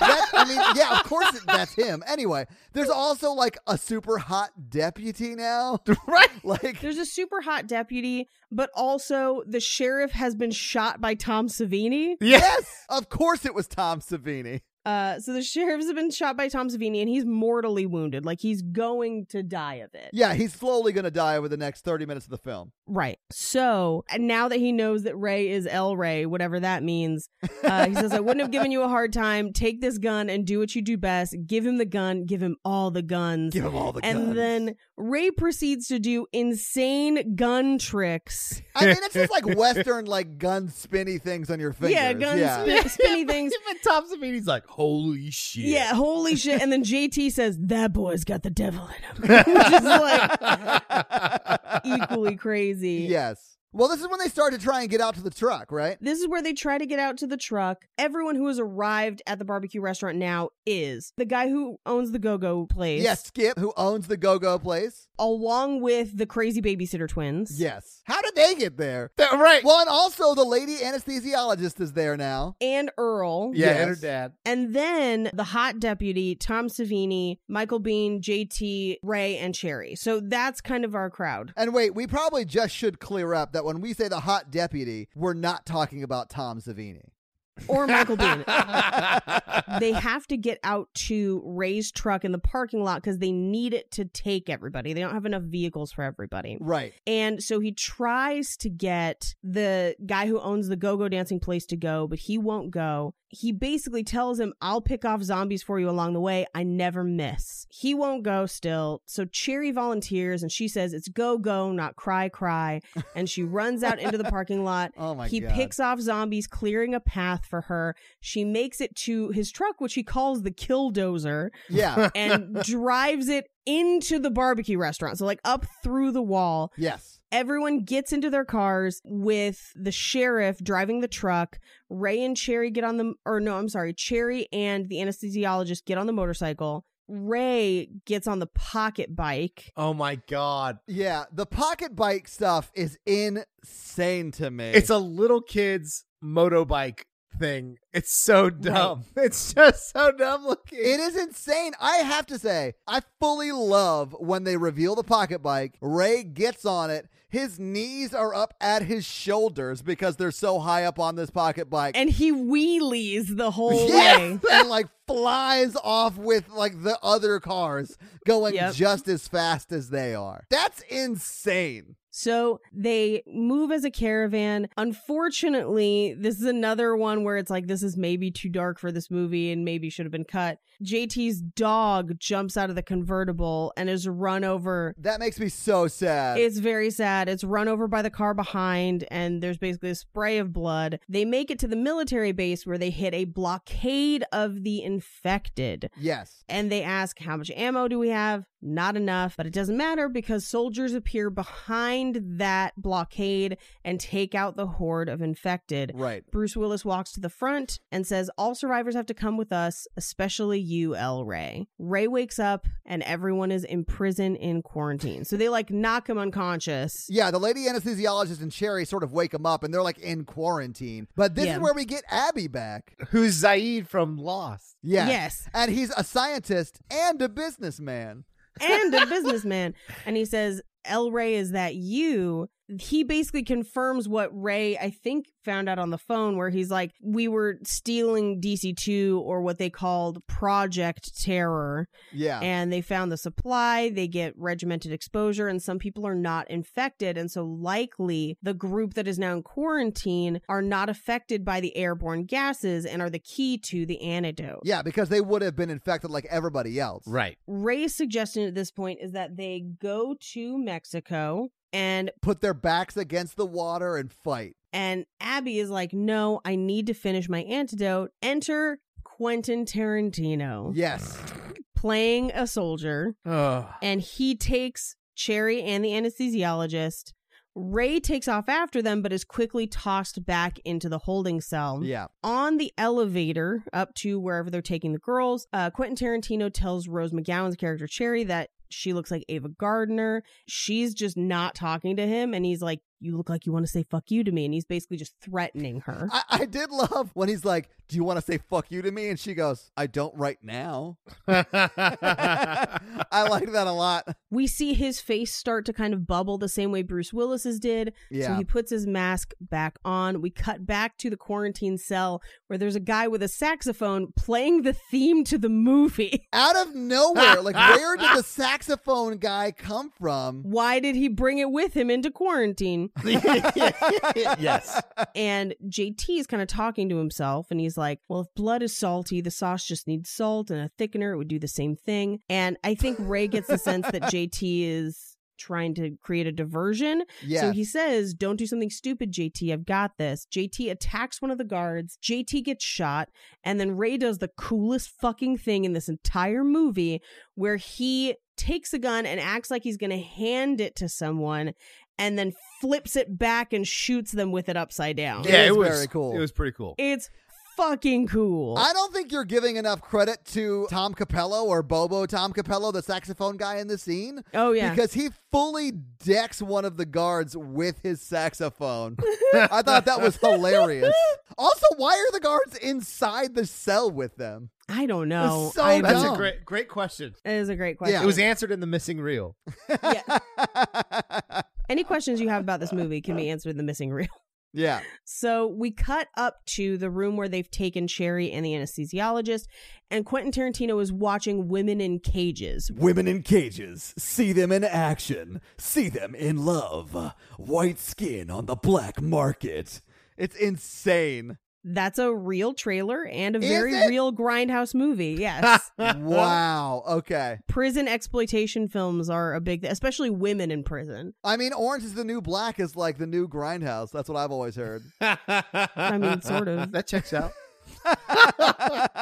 So Quentin Tarantino says, I'm going to go get my dick wet. Ugh. And the other soldier just says, she's got one leg. And he's like, easier access. Good point. Because they're both trash. Yeah, they're both fully awful human beings. Yeah. Fully terrible. We cut down to the basement where Bruce Willis is having soldiers unload the DC-2 that's stockpiled in the basement, and then they're going to blow the entire floor of the base. Yeah. And he says, get Lewis down here, who is apparently Quentin Tarantino, and someone radios back, he's getting his dick wet, sir. Yeah.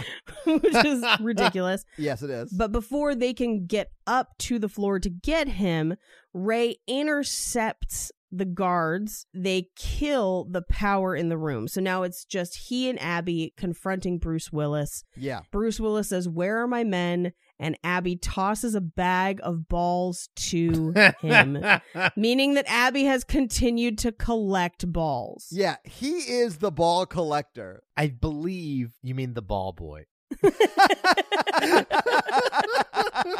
Oh my God. Yeah, Mikey, absolutely. Okay. So Bruce Willis basically says, I'm walking out of here with the shit because we've earned it. And they're like, why should we let you? And this is where we get Bruce Willis's story, where he and his men were in Afghanistan looking for bin Laden. They find him and they put 2 in his heart and 1 in his computer.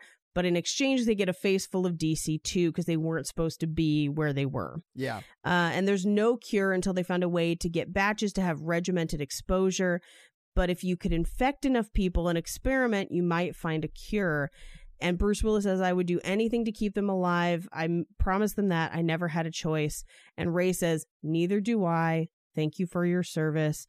And in the time that Bruce Willis has been telling them the story, he turns into this giant bulbous monster. Like blob monster. Yeah. Yeah, and they Yeah. have to shoot him, basically. Something to note about this movie, it was made 3 years before bin Laden died.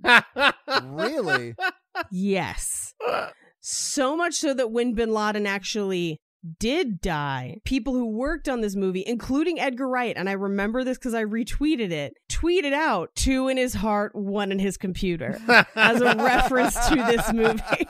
We cut back to upstairs where Cherry and the anesthesiologist are locked up together and they're talking basically about their lives and Cherry's useless talents, which are doing like backbends and stuff. Yeah, that was very much Chekhov's backbend because I have seen the trailer for this movie and Yes. you know where she uses that. Yeah. Right. Exactly, to dodge a missile. Yeah. But so the anesthesiologist says, at some point in your life, you find a use for all your useless talents. It's like connecting the dots. And Cherry says, I feel like I'm sinking. And she says, one of my friends once told me, when you feel like you're sinking, reach up. Yeah. Just reach up. So Quentin Tarantino bursts in. He pulls Cherry up and he says, you're a dancer. And she says, I was earlier tonight. And he says, I'm pulling you out of retirement. So they turn on the radio and they make her dance. And he goes on this weird rant of like, I've seen a lot of crazy shit, but I've never seen a one-legged stripper. And I've been to Morocco, which I'm like, it's not like there's an absurdly large amount of one-legged people in Morocco. Like, Or an overabundance of strippers. yeah, it's the normal amount. Yeah. I don't know. So she turns and breaks her wooden leg across his face. It's awesome. Yeah, it's It's pretty cool. awesome. She then stomps on his eye with the stump, leaving a huge splinter in his face. Yes. And I was like, oh, awesome. Quentin Tarantino is dead, finally. Nope. I know. He gets up and he's like, I'll give you some wood, because she now can't really stand because she's got like half a leg. Yeah. He pulls his pants down and his dick is literally melting off. Ugh. And the other guy is like, dude, you're gas. You need the gas. And he says, fuck the gas. I'm going to have to make this quick. Which you'd think it would be more enjoyable for him if his dick was regular? It's not about. You would think so. Yeah, I don't think it's about power. Yeah. It's about the power. I hated all of in fact, Yeah. whenever Quentin Tarantino is on screen in general, I don't like it. He's not a great actor. So at this point, the anesthesiologist uses her leg needle holster. Yeah, her hands come back to her. I thought this was dope as shit, man. I love this part. Super dope. Yeah. She shoots the soldier, the other guard, with a needle in the shoulder, and then she shoots Quentin Tarantino in the eye. The other one, the one that doesn't have wood sticking out of it. Yeah. Right. Oof. As they basically watch, Quentin Tarantino essentially turns into like a bag of organs. Yeah. He's like melting. Ray and Abby burst in. They shoot the other soldier. And Cherry says, I broke my leg. And Ray says, I made you something. I believe in you. I always have. Yeah. You can be better and you deserve better, better even than me. And I need you to become who you're meant to be. Stand. And he basically ratchets a machine gun onto her leg. This is insane. Quentin Tarantino's character then essentially barfs up all his intestines onto the floor. Cherry turns around with her leg and blasts him up through the door to the next room and then shoots all three of the guards in the next room. Yeah. With her leg gun. Which she has no way to fire. I mean, if that's your problem with this movie, I'm sorry. Oh, no, I'm fully on board for it. Well, there are some prosthetics that can clamp down and stuff. Like, literally 10 minutes later, she uses the grenade launcher function on her rifle to double jump over a fence. So I'm not really going to nitpick this part. I do think the technology exists to where it can happen. I'm just saying, I believe, because if they can do prosthetics where like the arms can close and open, there's two commands there. So there's shoot and grenade launcher. Yes. No, Mikey, there are brain implants that you can get to control limbs. Like, that is a thing now. You missed all that in the missing reel. Elon Musk comes in and implants the brain implant into... I mean, honestly, Mikey, I would believe that. Like, if Robert Rodriguez came out and said, yeah, we shot that, it just burnt because we watched the sex scene too many times and that reel caught on fire, I'd be like, all right, you win. That's fine. I think it's definitely feasible that in 20 minutes, Ray was able to drop a load and a microchip in her. So they run back to the quarantine area where they basically said that they've destroyed a lot of the tanks of DC-2, but they need to fly 2 helicopters to escape. Can anyone else fly a helicopter? So Ray can fly one, and then the go-go dancer guy can fly one. Yeah, Skip. But it's pretty obvious that the sheriff and JT are not gonna make it. They have both been mortally wounded and they have to be left behind. So they give them the detonator. Or as Todd's headcanon is, lovers. Lovers. They're brothers. They are brothers. I mean, I didn't get the brother vibe from them. They literally say brothers. Yeah, I thought it was like Hulk Hogan talking to The Undertaker. Like, you're my brother, brother. I'm picturing like gay couples being like, I love you, brother. Yeah, I don't think that's a thing. I mean, maybe. Listen, I could be wrong. I don't know that it's not. So, brother, do you That's true. take this man? do you take this, brother? Brother, dear brother. Brother, I promise to honor and obey you. Brother. Do you take this jabroni to be your lawfully wedded husband? So they climb onto the motorcycle. Oh, I love them getting on the motorcycle because he's like, Cherry, get on.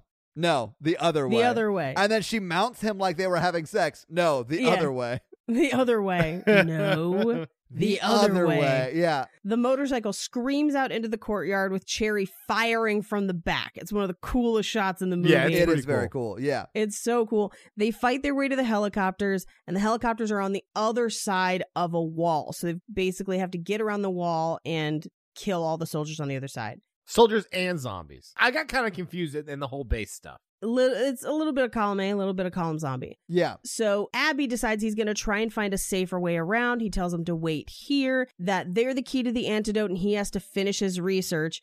He walks around the wall and literally 2 steps later is instantly dead. Yeah, his head explodes.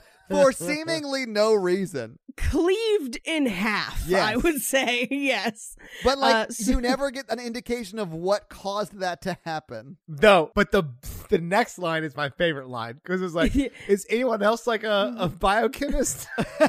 Yes, I don't suppose there are any other biochemical engineers around. Yeah, and I Is don't know what her she name, said. and I feel bad calling her Bobo Heather Graham, but she looks like Heather Graham to me. Yes. She does a great job. I think she's hilarious. So we cut into the quarantine cell where JT and his brother, the sheriff, are basically dying. And as the sheriff is dying, he's like, "You better tell me that recipe. We'll split the rent. We could build a new place where the old one was." And then JT starts telling him the recipe, allegedly, where he's like, start at 250 degrees, 12 pounds over 12 hours. I love how his boyfriend / brother takes out a notepad and starts writing it down. Right. Like he's not also going to be dead here in 3 minutes when they blow up the building. Just remember that you got to take this to your grave. And he's like, I can pretty much guarantee that. And his brother, the sheriff, dies. And then JT laughs and hits the detonator. Yeah. Now, Which, honestly, I loved that part because it reminds me so much of The Notebook. Yeah. a little bit. Do you think he gave him the actual recipe? No. I don't think so either. I think that's why he laughs. So, Paige, if they're actual brothers, absolutely not. Yeah. No.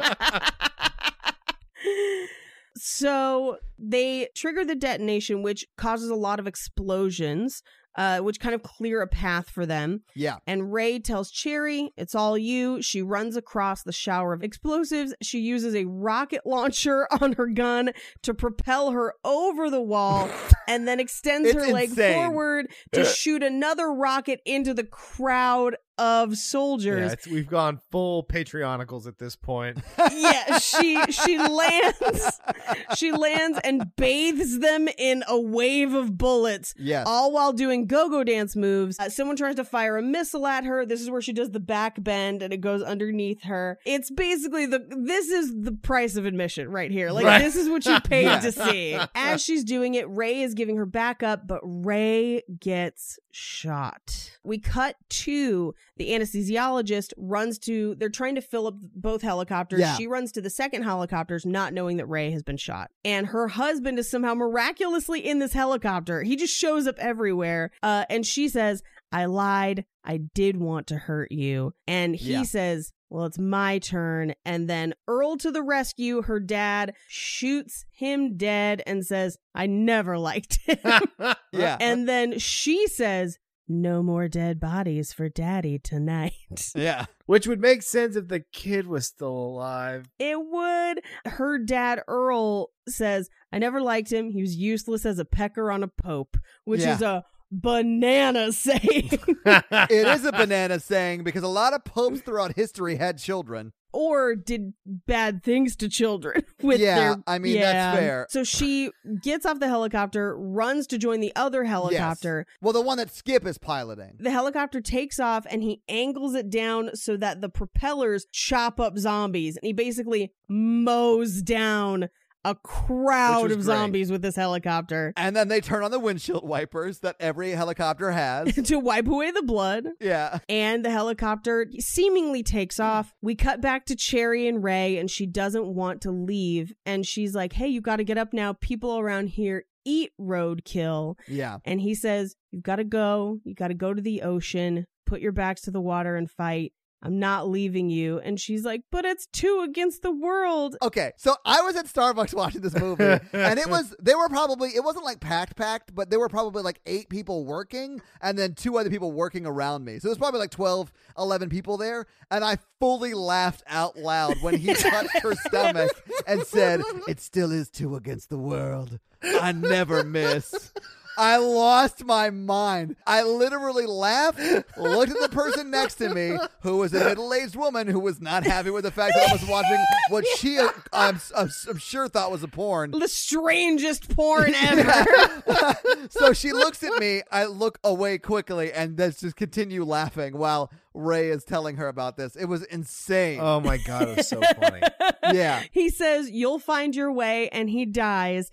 As he does so, the helicopter angles above her. Yeah. And the anesthesiologist leans out and says, "Reach up," which you would not be able to hear over those propellers. Nor would she be able to hold onto the rope one-handed while they don't pull her into the helicopter, but fly her away so she is swinging wildly underneath it, holding on with one hand for some reason. Yep. Can I point out one thing that also I thought was a hilarious shot? When she's on the back of that motorcycle, mowing everything down, and then it cuts to the barrel smoking, and she is fully 6 feet away from what is her tow barrel. To blow and she blows it off, but the smoke does not change direction at all. It's just she's so far away, it just does nothing. It's just fully for her. Yeah. It's her being like, this looks fucking cool. Yeah. I love that so much. I laughed out loud again at that point. It was so funny. So we cut to about, I think, 2 years later, approximately, where they have made it to Mexico on horseback, and they're up against the water in like ruins. She basically is talking about like, now I lead people to paradise. And we see that she has upgraded her leg gun, and it is now a Gatling gun. It's like a chain gun. Yeah. And we see that she has a baby girl tied to her back because Ray never misses. No, he does not. And it's 2 against the world. And that's the movie. All right. So having seen the movie, having talked about the movie, what do you guys think now? Instant classic. I love it. Holy shit. This movie is terrible. There's so much to love about it, though. Like, it is so bad. And I think it's one of those movies that is so bad it's good because it was trying to be a so bad it's good movie. And they executed that premise flawlessly. Right, which is tricky because sometimes when you have a movie that's trying to be so bad it's good, it just ends up being bad. Like, it is a very difficult line to walk. It is. And I think this movie succeeds. I think this movie is so bad it's good. Yes. And I love it. I love it. Mikey, what do you think? Oh, I'm the same boat. I thought it was really, really funny. And I mean, I really liked it. It was good. This is like the quintessential Mikey movie in my mind. I don't know. Mikey movies. I have a little bit more of a refined taste. I'm sorry. I'm sorry. I think it was trying a little too hard to be a Mikey movie. I'm sorry. Is the man who made us watch House 2 and Return of the Living Dead gonna sit here and argue that this movie is not up to Mikey movie standards? Go fuck yourself, sir. Yeah. They tried to make a Mikey movie. Most Mikey movies are accidental. I will admit that most Mikey movies are mistakes. Just end of sentence.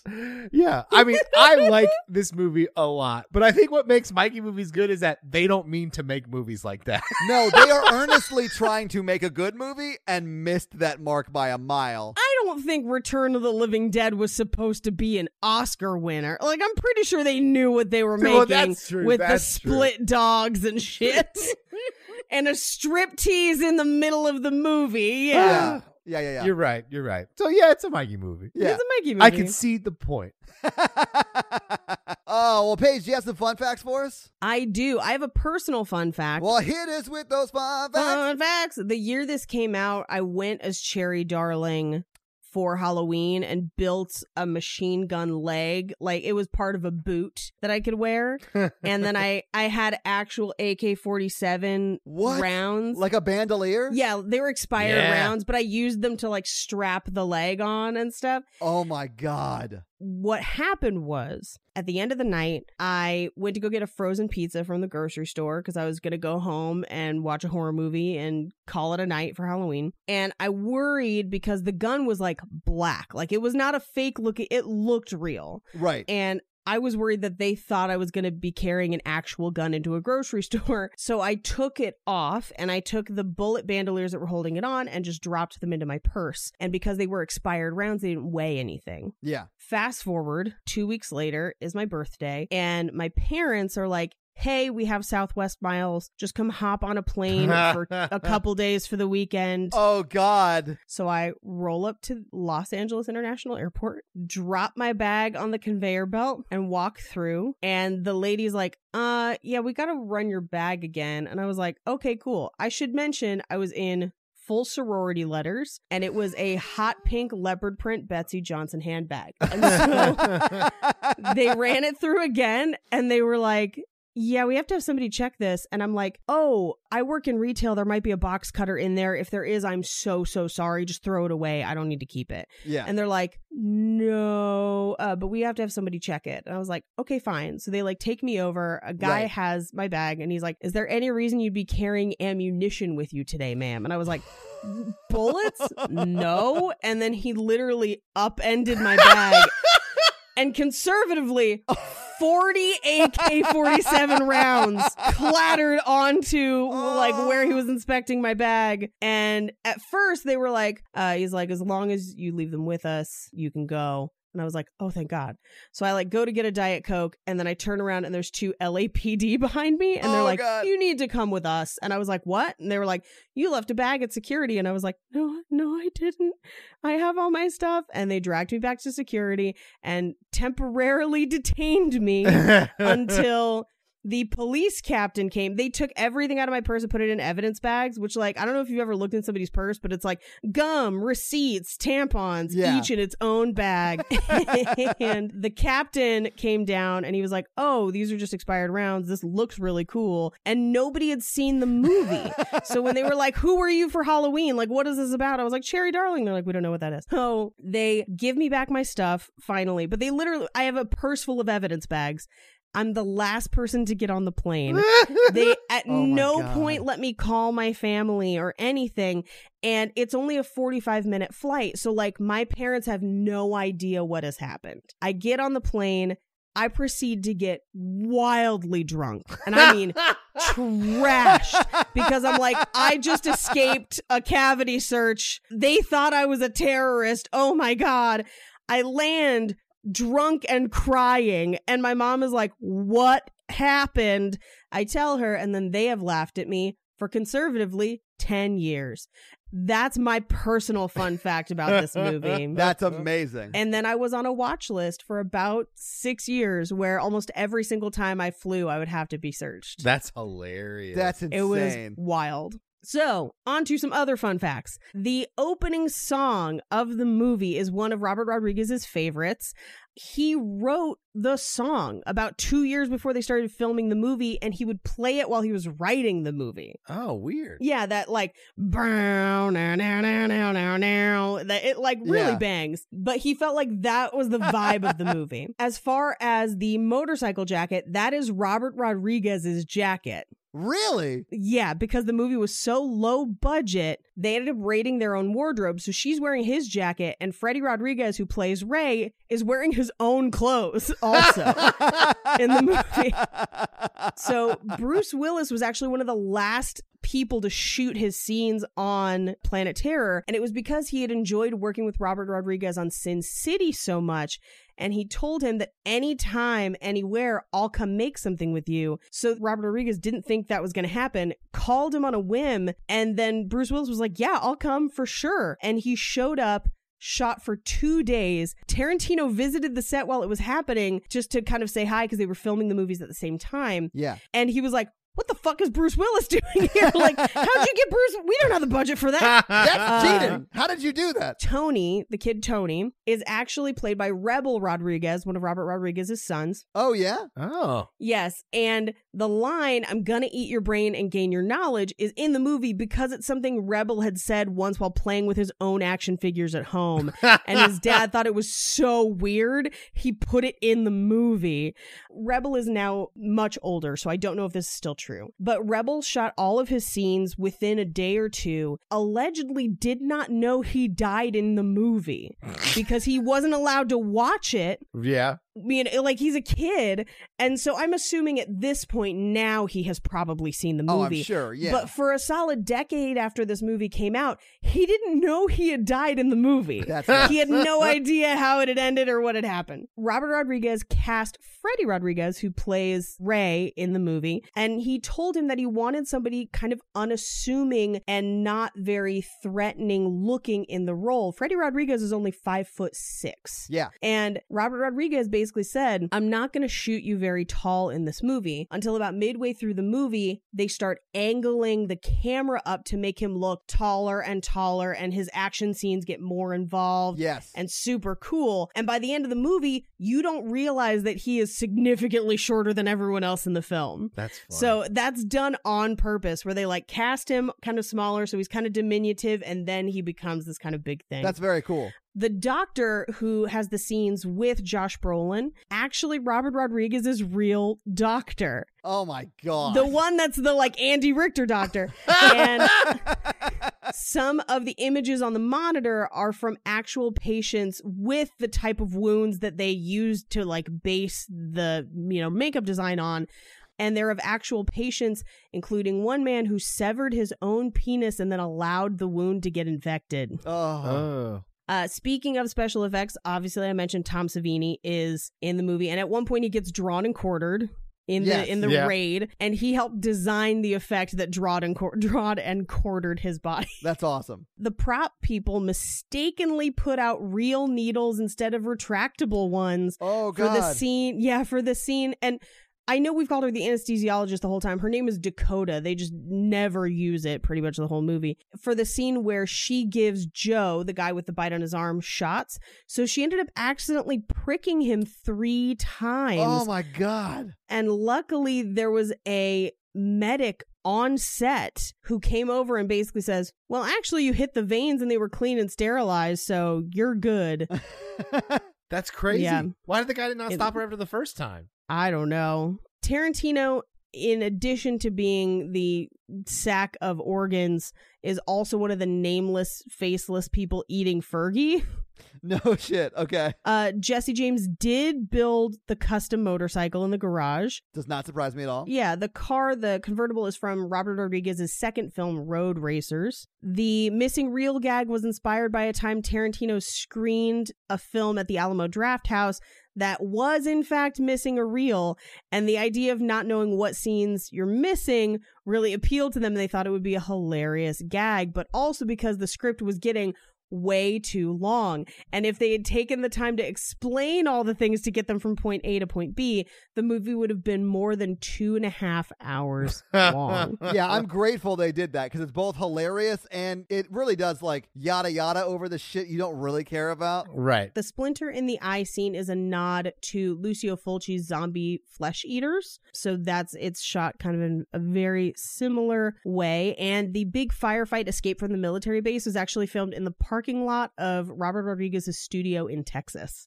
No. Yeah. So those are our fun facts. Well, thank you for your fun facts, Paige. You guys ready for some box office? Yeah. Yes. All right, so the box office numbers I have are for all of Grindhouse, not just for Planet Terror, except for I do have some international numbers for Planet Terror because of one of the facts that Paige gave us earlier, right? Mhm. In the U.S. and Canada, it was all shown as Grindhouse, and Right. internationally, it was shown as separate films. So what do you think the production budget was for all of Grindhouse, Death Proof and Planet Terror, and the trailers? I want to say it's like 35 million. Okay, Mikey, what do you think? I think it's like 50. Okay, Mikey, you're closer. It's $53 million for both of the movies. It came out April 6th, 2007. And that weekend, it was number 4 at the box office. Yeah, I remember this movie did not make a lot of money.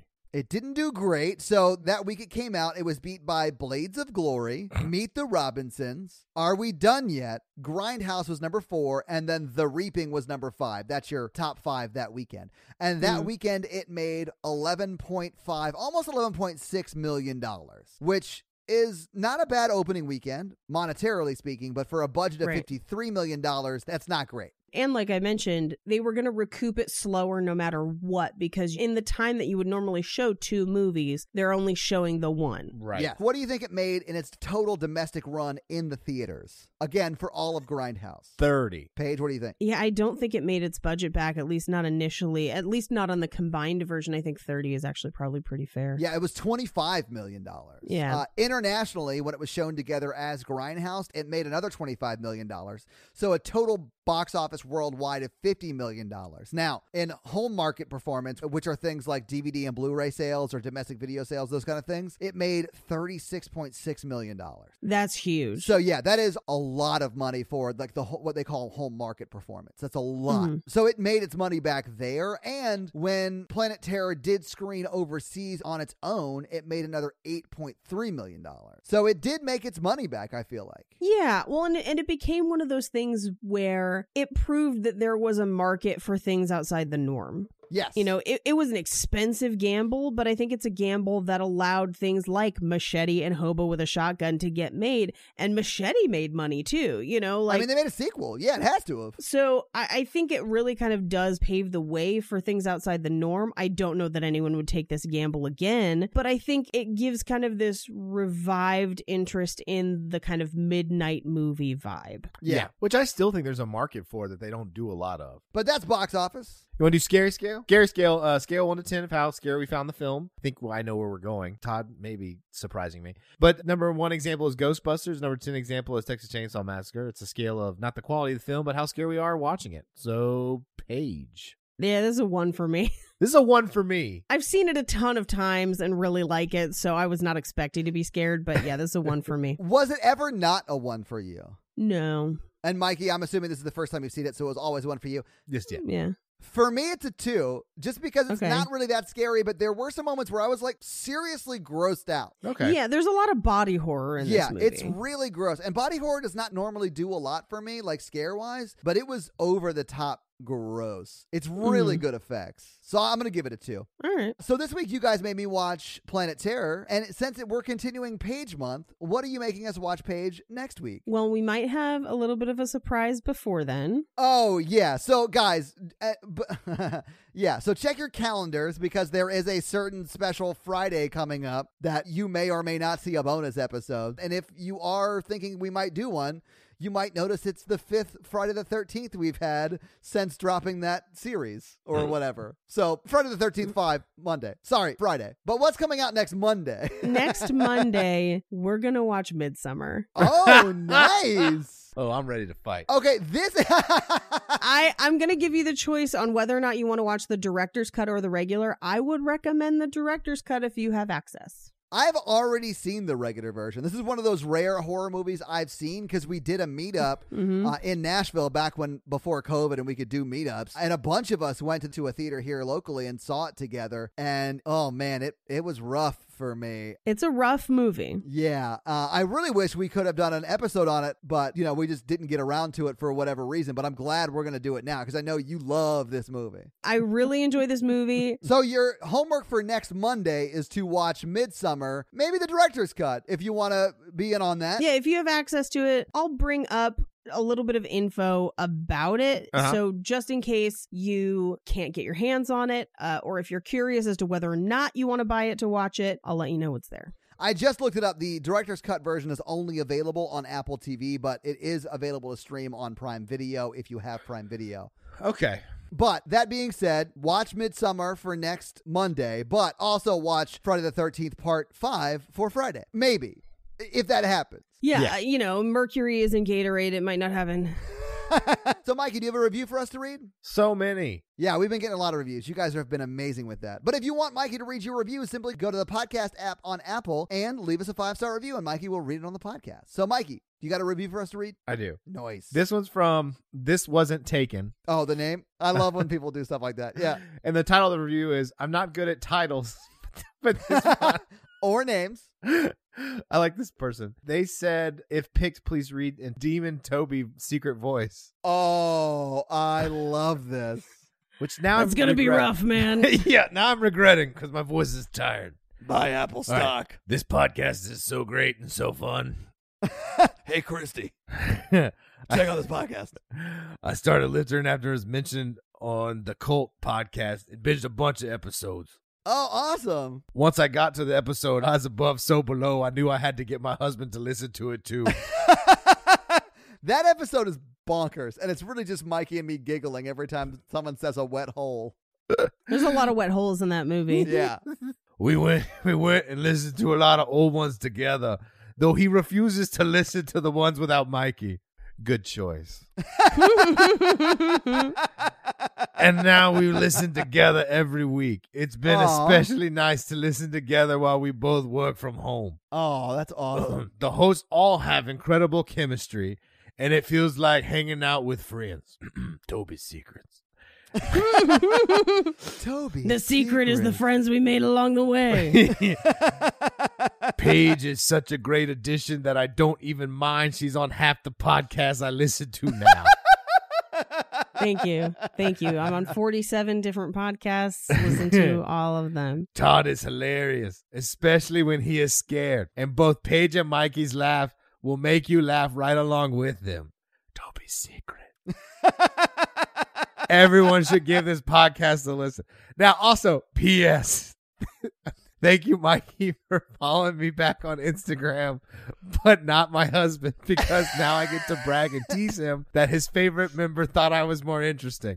This is a mistake, and I want to, whoever you are out there, Brother, mysterious- whoever you are, brother. brother, Listen up, brother. I want Brother, to follow you on Instagram and follow you into the octagon. yes, brother and husband of that wasn't taken. Send me a DM and I will follow you. This is a promise, Brother.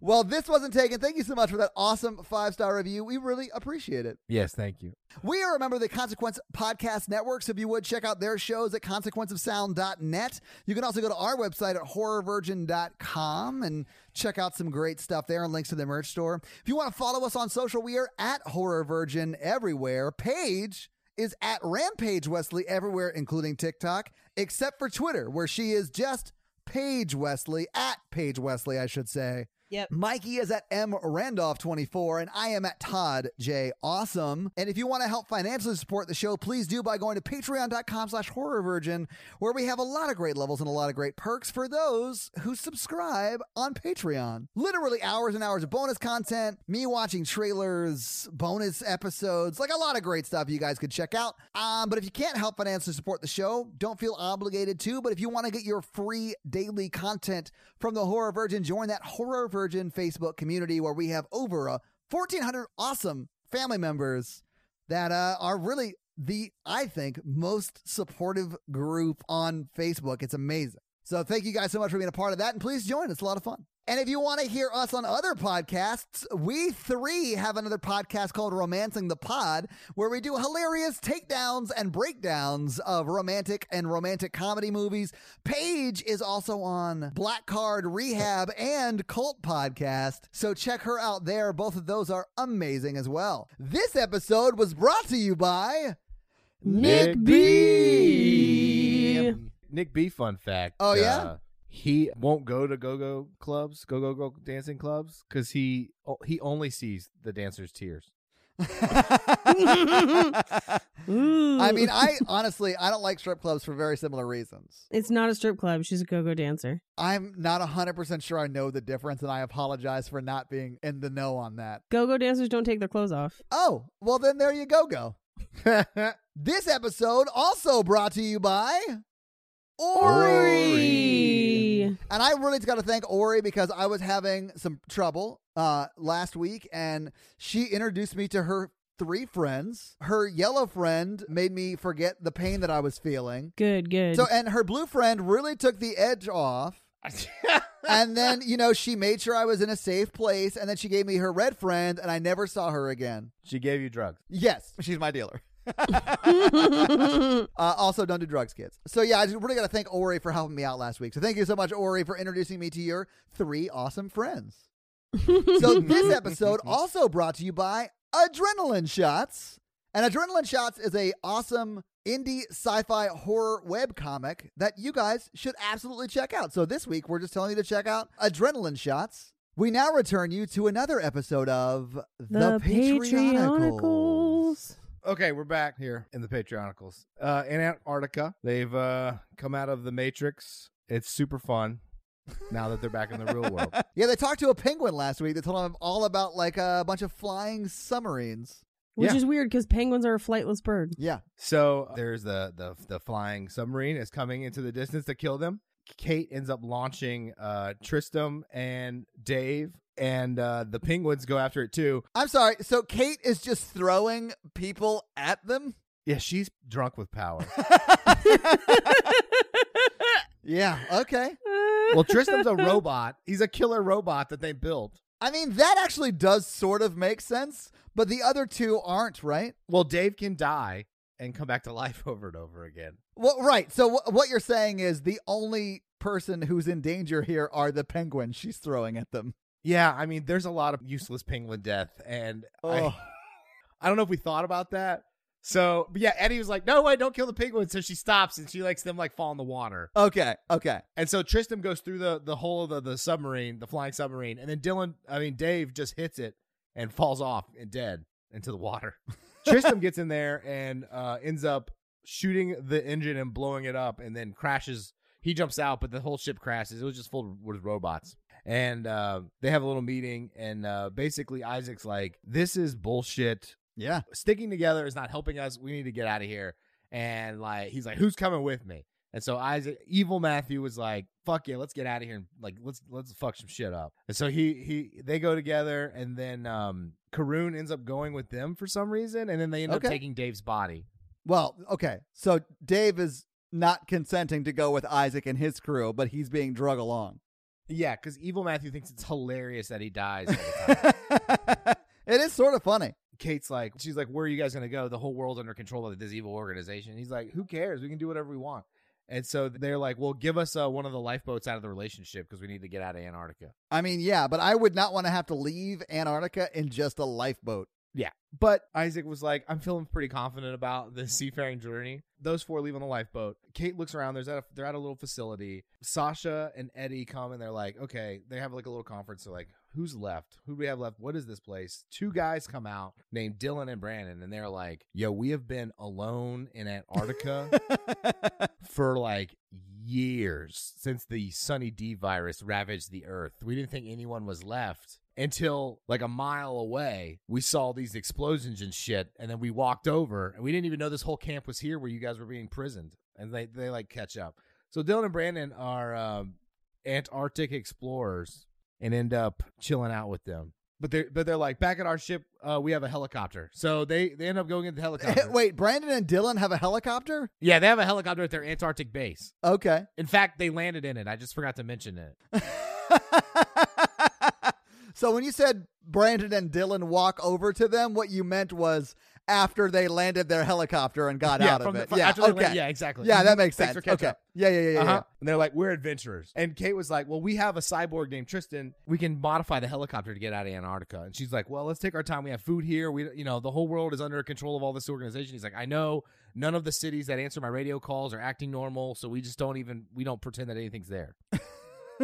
So they're just like playing pretend that the world is dead? Yes. So Brandon and Dylan are on the run from something. They have a mysterious backstory. Okay. And so the penguins come over and save Eddie, and then the penguins end up making them all a feast, like the end of Return of the Jedi with the Ewoks. But it's penguins? But it's just like fish. And then Tristan was like, I think I can modify this helicopter to make it back to the mainland if we want to do that. And Dylan and Brandon are like, we need to get out of Antarctica. Yeah, it's cold.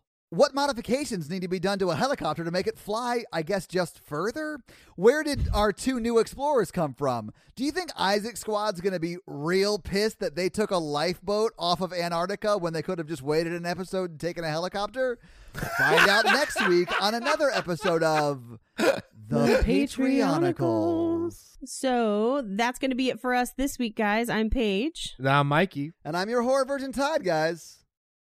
Keep it spooky. Have Keep it an ooky spooky. amazing week. Bye! Gun leg nerds!